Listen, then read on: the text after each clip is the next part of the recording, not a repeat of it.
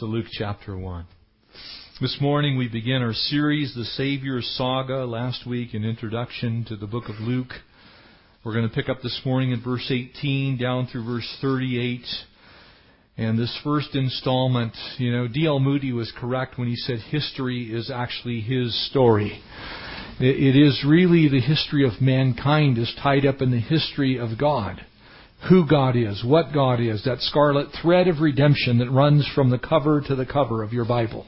It goes from Genesis chapter 1 all the way to Revelation chapter 22. It is God crying out to mankind, I love you.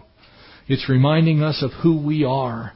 And so it isn't surprising that as Luke begins his gospel of compassion, his human side of Jesus and this marvelous picture that we have of the King of Kings and the Lord of Lords as a babe in a manger, as a child, that it begins with the very human details of the story. Because he's painting the picture to remind you, to remind me that when we think on Jesus, we have a King who knows what it's like to be us. Who is in every way, shape or form, as Paul wrote, He was tested as we are and yet without sin. He knows what it's like to live in your shoes and in my shoes. He experienced the basic tenets of humanity as He walked this earth. And so this morning, the Savior's Saga, part 1. And first we find the angel's astonishment. It is always amazing to me when we see these heavenly visitors. You have to remember where they came from. They came from the glories of heaven. It's probably a bit of a shock to drop down to this earth and walk around with us. Because it's not like heaven here. There are places, and we say that. We had a group that went to Yosemite this last week. And when you see Yosemite for the first time, your jaw drops down, you kind of gaze. You ever go to Glacier Point and look out, you're like, God did this? You can look at things on this earth and you can get a measure of astonishment, but I guarantee you it's nothing like an angel stepping onto this dirt pile. Amen? Let's pray and ask God to speak to us through His Word. Father, we're so grateful that You sent Jesus, who considered it not to be robbery to be equal with You, yet to take on the form of a servant. Lord Jesus, to think that You got on your hands and knees, that You took off your clothes and girded your waist with your tunic, and that You washed the feet of the very man who would betray You. God, to think that You scrubbed the dirt out of Judas's toes is amazing to us. God, as we study Your Word, would it sink deep? Would we get a glimpse of how much You love us? Would You encourage us? Father, take Your Word and plant it into our hearts, that we might know You, that we might not sin against You, that we might walk in Your ways. We bless You, we praise You, and all God's people said, Amen. Verse 18. And I love these stories. As I shared with you, Luke writes from a very specific direction, and he says so in chapter 1. He wants to give an accurate account of the facts. Verse 18, and Zacharias said to the angel, how can I know this? And what he wants to know was clear from our last study. Look, me and Elizabeth, we're kind of a little outside of the child-rearing age.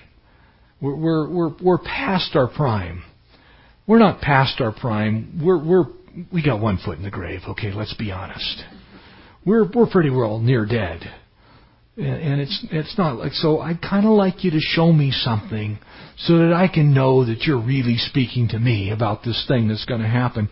That we're going to bring in the heralder, the messenger, John the Baptist, into this world.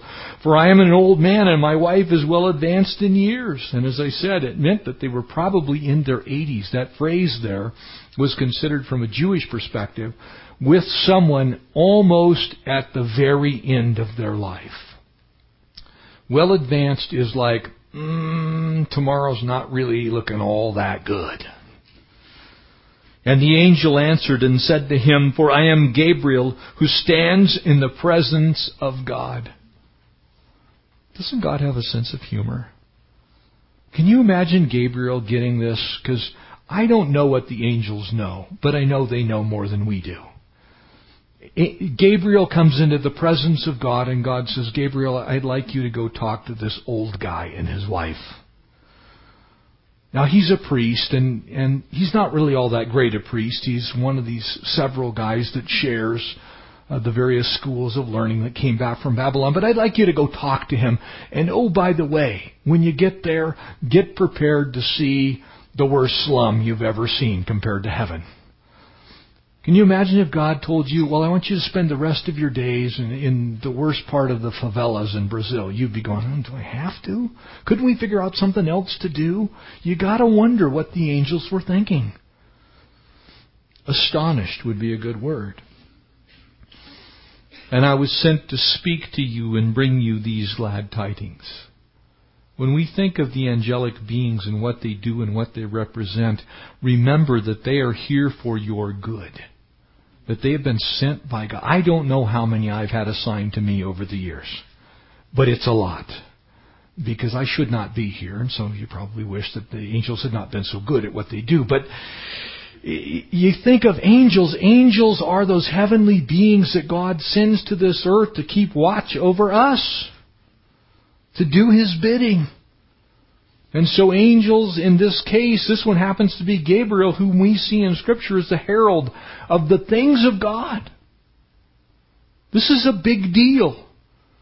This is like you getting one of those kind of almost ivory-colored envelopes with a house on the letterhead, and it says White House. And in it is an invitation for you to go sit down with the President and tell him how you really feel. You're all going to be sitting there going, yes, I finally get to go and tell him how I really feel.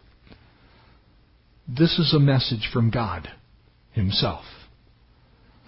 Zacharias, I want to talk to you.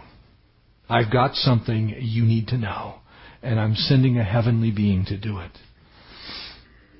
And it is glad tidings. But behold, I love it. This is God's sense of humor at work. I'm going to give you the greatest news that's ever been given to a human being, and then I'm going to tell you, you can't talk about it. You will be mute and not able to speak until the day that these things take place. Why? Because Zacharias, after all I've done in your life, you still got a little trouble with faith. You still haven't quite believed that what I tell you is true. You want the shortcut to God's blessings? Walk by faith and not by sight. Because walking by sight, you'll deceive yourself. But walking by faith, God will show you what you need to know. And so He says, you did not believe my words, which will be fulfilled. Notice whose time? In their own time. God's time. Don't we hate that at times? I'm in that club of people that wishes God would hurry up. I look at the world and it's like I tell God, well, couldn't you just save everybody who's going to be saved like today and then rapture the church? That would be nice. Aren't you glad He doesn't see things the way we do? Can you think of the millions, billions of people that might perish if He took up some of the things that we think would be important to us? These things were going to come about in God's time, in their own time, the way God sees them from His perspective. And from His perspective, God always had a plan to bring Jesus to this world. There was never a time in the course of the universe's history that Jesus wasn't the answer to what ails man. Ever. God did not get up on the wrong side of the bed one day. He wasn't having a capricious moment. He didn't somehow all of a sudden gain some knowledge of, man, I never expected him to get this bad to where they'd need a Savior. When Adam and Eve were in the garden, Jesus was the answer. Amen? There wasn't another answer. It wasn't that they ever even had the capacity to be anything other than what they were. Sometimes people think that Adam and Eve were super. Adam and Eve were men and women just like we are, with the capacity to sin just like we have. And they only had one sin they could commit, and they did it. Gives you an idea of how deep-seated the problem is. Amen? So when you think of you, lighten up a bit. When you think of others, lighten up a bit. Don't be too critical of a lack of belief. Pray for more faith, as Jesus said we ought to. The answer to faith is to pray for it. It's not some magic thing that comes in a bottle.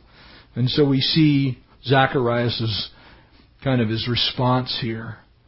And I wonder what the angel thought. Dude, don't you know who I am? You ever get that from, don't you know who I am? People who have positions of power or authority, sometimes they'll use that phrase. Don't you know who I am? I'm this person, or I'm that person, or I did this, or I did that, It always kind of strikes me as funny as the washed up Hollywood stars and starlets. They're 195 years old, but they've been kept together with plastic surgery. And you see them, and all of a sudden they'll be getting interviewed on TV, and it's like the guy who's interviewing them has no clue who they are. It's like, I was in a movie 47 years ago, and it was kind of good. The angel comes to earth, and in heaven he stands in the presence of God, and it's like, you don't know who I am? Do you realize that you have access through Jesus Christ to the throne of God every day? That's why you're to pray without ceasing. That's why you make your petitions known to God. That's why you're to supplicate and intercede for others, because you actually have an audience with the King every day if you want it. Gabriel came from there. You can imagine what was going on in Zacharias' mind. Here's this old priest, and he probably backs out of the temple, which was the custom then. What he was going to do was to come out onto the porch of the temple, which overlooked the court of the priests. And so he would step out onto the top step.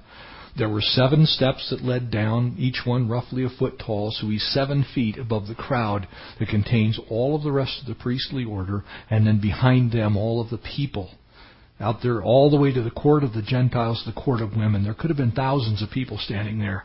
And Zacharias backs out. He bows out of the temple, which was customary. He would then turn to his right, pick up a jug of water. That jug of water would be taken to the steps. He would pour the jug of water out onto the steps as the drink offering.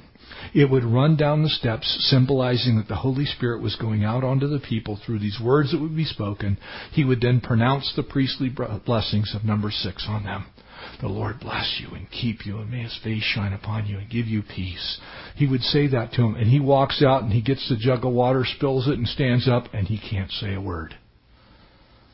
And then he begins to motion to the people. And the people waited for Zacharias. They're looking. Uh-oh, this is bad.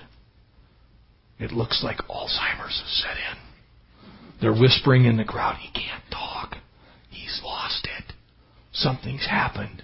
Maybe he's seen a vision. Perhaps he's paralyzed. And they marveled that he lingered so long in the temple. You see, it didn't take that long to go in and sprinkle some frankincense and myrrh onto that golden altar. It didn't take long for him to picture figuratively the gifts offered to the Lord Jesus at His birth. It didn't take very long. It was a few minutes. And then he comes out and nothing happens. You talk about a letdown. But when he came out, he could not speak to them. And they perceived that he had seen a vision in the temple, for he beckoned to them and remained speechless. He's like, maybe if I get them closer, my tongue will loosen up and maybe I can whisper to them. And so he's telling them to come, move forward. I don't know what sign, maybe he's doing this. He's moving his fingers like, I can't talk. They didn't have sign language then, so he was pretty much dead in the water as a priest. And I'm thinking his wife is over in the court of the women. She's going, yes, my husband won't speak for a night, and he's silent. It's what all pastors' wives dream about. Because they have to hear these things more than once. Connie will be sharing with me, and I'm like, I'm going to say this and talk about it. Here he is. He remains speechless. And so it was, as soon as the days of his service were completed, that he departed to his own house. And now after these days, his wife Elizabeth conceived. And she hid herself 5 months, saying, Thus the Lord has dwelt with me in the days when He looked upon me to take away my reproach from among the people. And though Zacharias had some unbelief, I think it's not appropriate to be hard on him, because I know I would have had no more faith than he. I wouldn't have believed much of the Lord at that stage in my life either. I probably would have stumbled around and fumbled around and tried to figure out what it was that he was saying. You see, one of the things you have to remember is that this couple got the opportunity at all. That they were the ones that were chosen to bring forth John the Baptist into this world. And so there was still a good reputation in heaven of this couple, even though there were some human weaknesses. Would you remember that about you? You know, sometimes I think people are kept from serving and kept from being used of the Lord because of that self-loathing, the things that we look at and go, gosh, I'm just not good enough, right? I don't have this or don't have that, or I don't have faith like so-and-so, or a prayer life like that person. You know, I watch them and it's just like, why would God ever use me? God to this day, as Paul clearly said as he's writing the church at Corinth, He delights to use the foolish things of the world to confound the wise. And an unspeaking Zacharias can speak a lot when it's God behind the scenes driving the whole situation. And that's what happened in his life. And so this old priest, probably at least in his 80s, maybe older than that. You know, they didn't have SPF 50 then. He was no doubt wrinkled and probably not much hair, and he was a sight to behold. He probably, like most of us, I've even noticed, Connie and I were laughing yesterday as we were driving home about the things that we forget. You know, you remember the most obscure, weird, odd things as you get older, and then you can't remember what you had for lunch. That was Zacharias. And all of a sudden, God begins to work in his life at a very late date. He was tongue-tied. His wife was probably happy, but verse 21 goes on to say, And the people waited for Zacharias, and they marveled that he just was there for so long. You see, he was probably shaken. And I want you to remember, this was tough on him as it was on them. And so as we look forward now and begin to pick up in verse 26, as he got home, it was probably like he always came home. He probably smelled like frankincense as he walked in the door. He probably had on the remainder of his tunic, the things that he would have worn as he served the Lord. And from Elizabeth's perspective, it was just a normal day of him coming home from doing what he did. Remember that God works in the normal, the usual, the unremarkable. The things that we would say, well, how's God going to use that? God uses those things, and He uses those kind of people. When God's in it, God can do anything with anyone, anywhere, anytime. Amen? He goes on now in verse 26, And now in the 6th month, the angel Gabriel, we have this annunciation, if you will. Here's the amazing announcement. The angel descends again and now begins to speak. And now in the 6th month, the angel Gabriel was sent by God to the city of Galilee named Nazareth. And I want you to ponder this for a second before we move on. This is the equivalent of the bad neighborhood in every city. Every country has one of these cities where, you know, I'm hesitant to name names, but I think we can all think of places like maybe some of the inner city parts of Los Angeles or Chicago or Detroit, to where it's just not good. It's not safe. You just don't go there. Not because all the people are bad, but because a lot of bad people seem to hang out together in certain places. And when they hang out together, they are a more formidable force because evil likes evil. And so there are places that you just simply don't go. And it doesn't have anything to do with race, creed, or anything else. It's just that crooks hang out together. That was Nazareth. And so he went to the city of Galilee named Nazareth to a virgin betrothed to a man whose name was Joseph. And I want you to look at two words there. The word virgin is translated very correctly there. It means exactly what we would think it to mean in our modern day and time. It is a woman not who has never had children, but one who has never had sexual relationship with anyone, ever. Period. End of conversation. The word usage here is very clear that Mary was not just a young lady, she was a completely celibate woman. And so she was betrothed, and that word is also unique to us because we don't do things this way. But in a Jewish context, the betrothal period was 1 year and 7 days.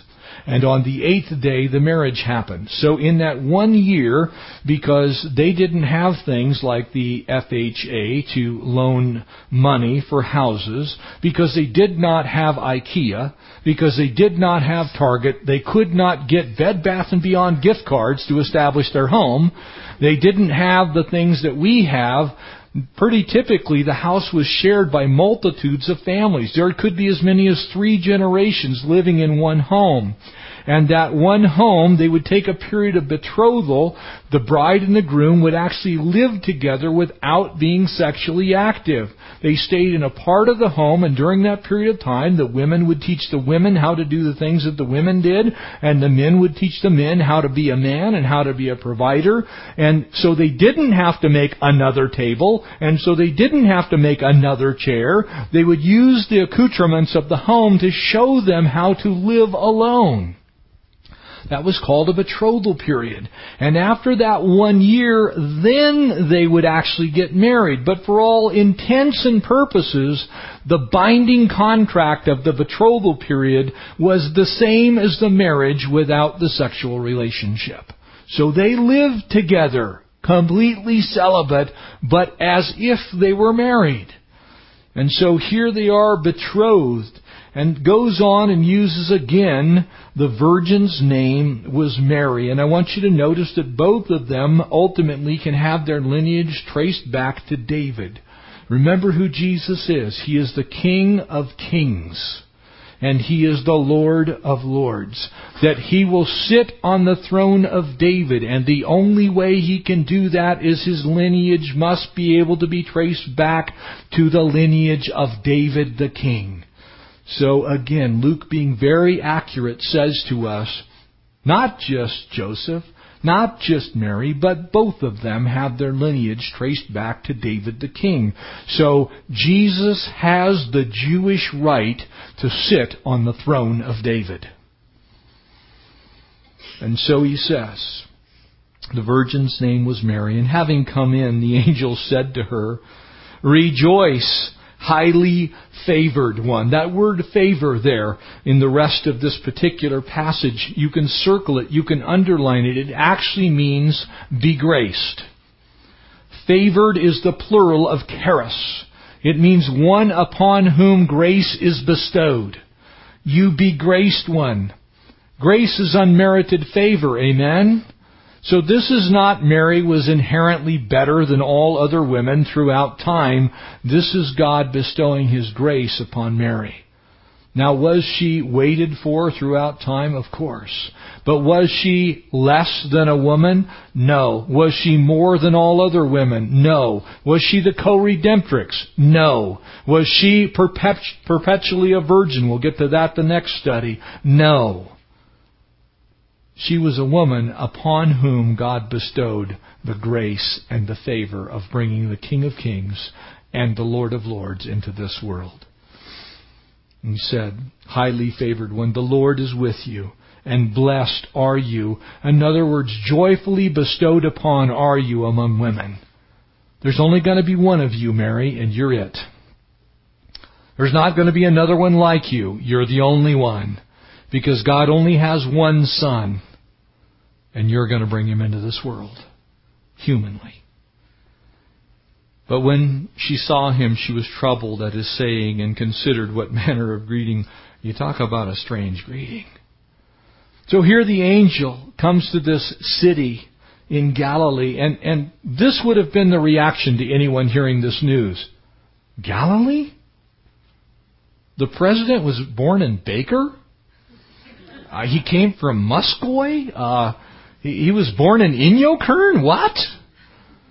You just don't think it. You think of much larger cities. You would think that the King of Kings, the Lord of Lords, the great I Am would have surely been born probably on the Temple Mount in Jerusalem, maybe inside the holy place. Not Nazareth. Nazareth sits about midway up the valley of Jezreel in modern-day Israel. And as you look at it, it was at the crossroads of the trading routes between the sea coast on the Mediterranean, and specifically Caesarea Maritima, Herod's palace, and the interior valley and the location of the seat of the kings of the northern kingdom in Megiddo. And there was a crossroads there, one road going north and south all the way down to Egypt, from what is now modern-day Lebanon, up in the cities of that time, Tyre and Sidon. And so there was basically the four corners existed there. And that's the reason it was known for the crime. It was a perfect place to rob caravans when they came and went. So whether they came from the coast and they were going east or west, or they stopped there and headed north or south, soon as they left town, the robbers are going, yep, the caravan from Caesarea, bringing all that olive oil's coming over, they got some purple cloth, let's go rob it. And so Jesus was born into the robber capital of the Middle East. You see, when we think of that, it was no place for an aristocrat to be born. The Roman soldiers marched on that road. The Greeks bearing their merchandise traveled there. The priests and the Levites traveled there. It was a place that everybody went around. Nobody stopped there. If you stopped in Nazareth, it's because you were not too smart. Went on by. And certainly, as Nathaniel would say, as we see John's Gospel unfold in the first chapter, he actually makes a statement. Can anything good come out of Nazareth? It's like, Nazareth? Are you kidding? It just can't happen. When you think about this angel, he finds Mary in a humble peasant home. He came from a world where the gates are made out of pearls. Think about it for a second. He's like, oh man, this is bad. No furniture. Maybe a curtain. You see, at that day and time, you brought your animals inside at night so nobody stole them. They lived in a stable. There was goats on the other side of it. You slept on one side of the curtain, goats were on the other side. They needed Airwick solids big time during that day. And they did not have them. It was a cave with rocks out the front of it, more than likely. If you travel there today, along the whole cliffside on the western side of the Sea of Galilee, it's just pockmarked with caves everywhere. They're all from biblical times. Most of them have some type of historical artifact or relics have been found inside of them. People lived in them. That's where Nazareth is. And yet God says, Mary, I'm bestowing my grace. I'm begracing you with my favor. You are the highly favored one. And so the angel then begins to speak in verse 30. And then the angel said to her, notice this. Don't be afraid, Mary, because you found favor with God. You found grace with God. It's best to put that word in there. Not that you're so perfect or so great or absolutely sinless yourself. Mary needed a Savior. More on that next time. She's actually going to make that case. Mary needed the grace of God, just like you need the grace of God and I need the grace of God. She will need her own Son as her Savior as well. You found favor with God, grace with God. And behold, I want you to notice the force of God's sovereign plan that comes into play now. No accident was the cross of Christ. No accident was the birth of Christ. It was all planned out well in advance of the events. Behold, and notice the first three statements are absolutely the assertions of the Lord talking about what would happen in His first coming. The second three belong to the second coming of the Lord, a time that's yet future. You will conceive in your womb and bring forth a son, and you shall call his name Jesus. Remember what Jesus means. God is salvation. Jehovah is salvation. Yehoshua is the correct rendering of it. God is salvation. You will call His name God is salvation. Can't be Bob. It's not Sam. It won't be George. It's not Henry. You will, because it was planned out a long time in advance. His name is Jesus. Amen? You're going to conceive. You will call His name Jesus. He will be great. Not He might be. Kind of if He goes to the right schools. Now don't mess Him up, Mary. Now we're giving you the Son of God here, and it's up to you to make sure He makes it, okay? We want some really good parenting skills out of you. If we don't get them, we're going to replace you someplace midway down the line. He will become great. Mary, not because of you, not because of Joseph, not because of anything you do, not because of where he grew up, because thus says the Lord. That's the plan. He will be called the Son of the Highest. Now you're starting to delve into territory that, how many sons does God have? The only begotten Son is what we know. One of one. Nobody else like Him. He's the only one about whom can be said these things. The Lord God will give Him the throne of His father David. That can only happen if He's related. So God says, I'm going to ultimately, He will sit on the throne. That hasn't happened yet. These are looking forward. These are looking into our future. Perhaps our future, perhaps we'll be gone by then. And He will reign over the house of Jacob forever, and of His kingdom there will be no end. Amen? You see, really this speaking forward into time as you look at these things. Because the world doesn't like to hear this news. There is only one name under heaven whereby men may be saved. The world hates John 14:6. That He is the way and the truth and the life, and no man comes to the Father but by Him. There isn't an alternative plan. By force of will, God says, this is Him.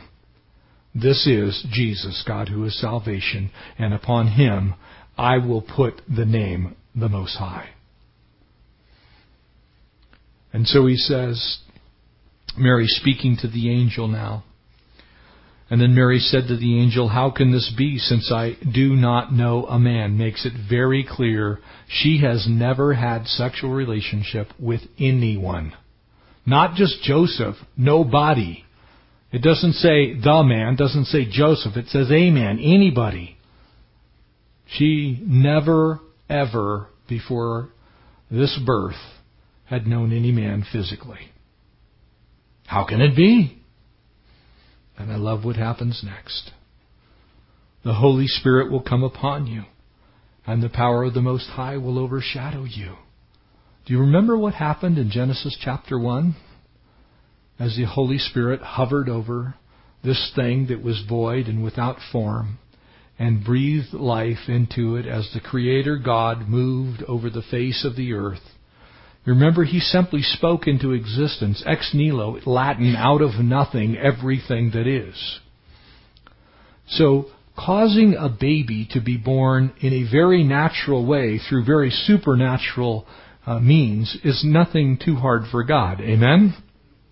If He can fling billions of galaxies and star clusters into space, if He can manage to put this little rock that's the third one from the sun with the exact atmosphere that we have, part oxygen and nitrogen, with the exact gravitational force that we have that is perfect for our bodies, with the transition of temperature and day and night and the fluctuations of it, and put on it a biosphere that makes oxygen out of carbon dioxide, which is what you breathe out. If He could put us on this rock, of which we know of no other, with all of our searching with the Hubble telescope, with radio telescopes, we are looking for a planet like Earth. We have not found one. And we have searched out 6 billion light years into space for systems that are capable. That's about half the distance of the known universe, by the way. We haven't found one. There's only one. Do you really think it's all that hard for God to bring forth, born of a virgin, a man, and have him born in a natural way into a human family? Notice what's said. And that Holy One who was born will be, notice the force of will again, called the Son of God. Now indeed Elizabeth, your relative, has also conceived of a son in her old age, and is now in the 6th month for her who is called barren. That's just like, Elizabeth? Are you kidding me? You know, Mary's probably a teenager at this point in time, by the way. She may well have been 16 to 19 years old. Maybe a little older than that, but probably not, because they were of marriageable age. I know this strikes you funny, at 12. So she is a young woman. Elizabeth is a near-dead woman. Oh, by the way, just in case you didn't believe me, have somebody send a text to Elizabeth, find out how she's doing. She's pregnant. No way. God always gives us enough reason to believe. He doesn't tell us everything, but He tells us enough. The element of faith is up to you to believe. That's why no one ever gets saved by force of will or argument. You can't talk someone into the kingdom. If you can, they could be talked out, and thereby it is not faith. You must have faith to believe. And so she now makes one of the most important statements, or hears it. For with God, nothing will be impossible. You see, when God sovereignly works, He sovereignly works and takes into account your free will. He has a plan, but He's waiting for you. He's waiting for me to believe by faith and take up our part in His plan. And He's immensely patient. He is unlike us in that regard because we're not patient. You see, there was a plan, and there was proof, and there was power in all of this. You see, it was all God. But there were human parts to be played. And that's where faith comes in. I don't know how God uses me. I don't have any clue. Sometimes I think when I wake up in the morning, it's like, God, couldn't you do better if you actually did use a donkey? It'd be easier for you. You could just tell the donkey what to say. I rebel. You guys ever rebel when God did? Go talk to that person. You ever had this experience? Go talk to that person. Tell them, not going to do it. Don't care. After all, they're lost already. You make your assumptions, all those things. You say things to God. Mary was a human in that context. She said, well, I don't really want to be the mother of God. Matter of fact, I'm not sure, can you imagine the ridicule and scorn that came upon her for her being pregnant while she was betrothed? Actually, it was a stonable offense unto death. She's walking around, she's getting the big moo-moo. She's trying to cover up the whole thing. She's got a super tunic. She's wandering around town trying to hide it, suck it in, trying to hold it as long as she can. She doesn't want anybody to know what's going on unless she's got faith. She's walking around, her belly's out to here. She's like, yep, it's God in there. I don't know if she did that. I know if I heard from an angel, that's what I'd be doing. Yep, carrying God. Probably have a t-shirt made God, with the arrow or whatever. I don't know. I don't want to mess up your Christmas story, but to me it makes sense. I'm like, oh, okay, I got the Son of God in here. She believes by faith.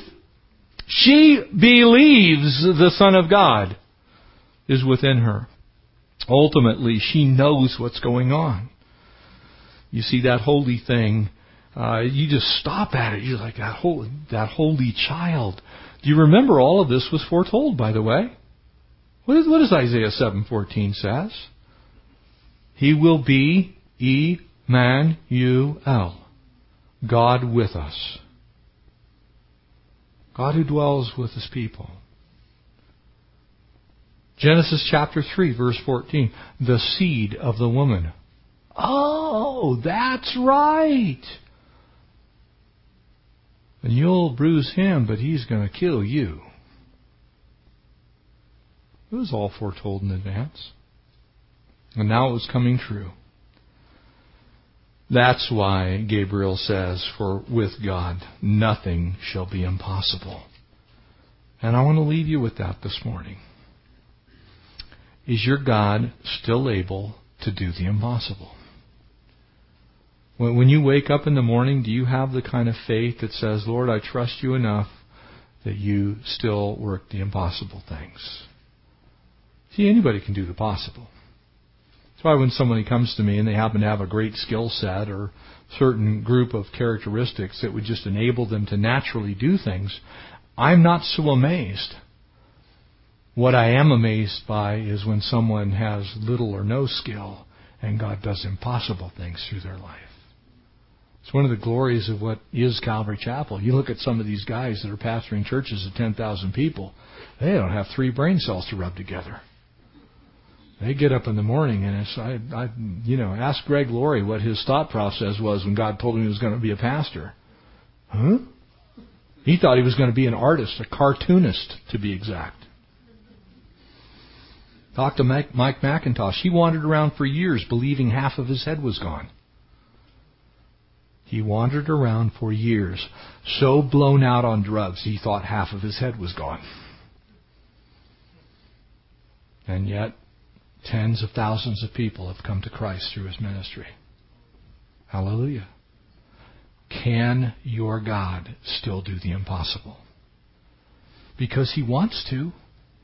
And he wants to do it through you, if you will believe.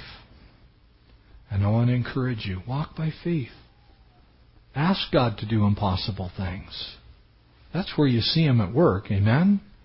God does the possible all day, every day. Have you asked him to do the impossible thing? Are you praying for that person that you don't think can be saved? Are you asking God to use you in ways that make you very, very, very uncomfortable? I'll tell you a little secret. I actually get a little bit of a thrill out of pressing people to serve the Lord, especially in pastoral ministries, because they all will tell me the same thing. I don't think I can do it. And what I say to them is, you're right, you can't. But God can. And wants to. Can your God, as Mary clearly understood, still do the impossible? Amen? Let's pray. Father, thanks for this time. Thanks for loving us. Lord, we don't even understand, God, how you could love us, but you do. So much so that you offered up your only begotten Son in our place on Calvary's cross. Lord, that you allowed him to be beaten, you allowed him to be murdered, and you allowed his blood to be shed in our place. Lord, to us, that is indeed the greatest gift ever given. And you gave it to us personally. We thank you that by grace we've been saved through faith, and it's not of ourselves, it's a gift.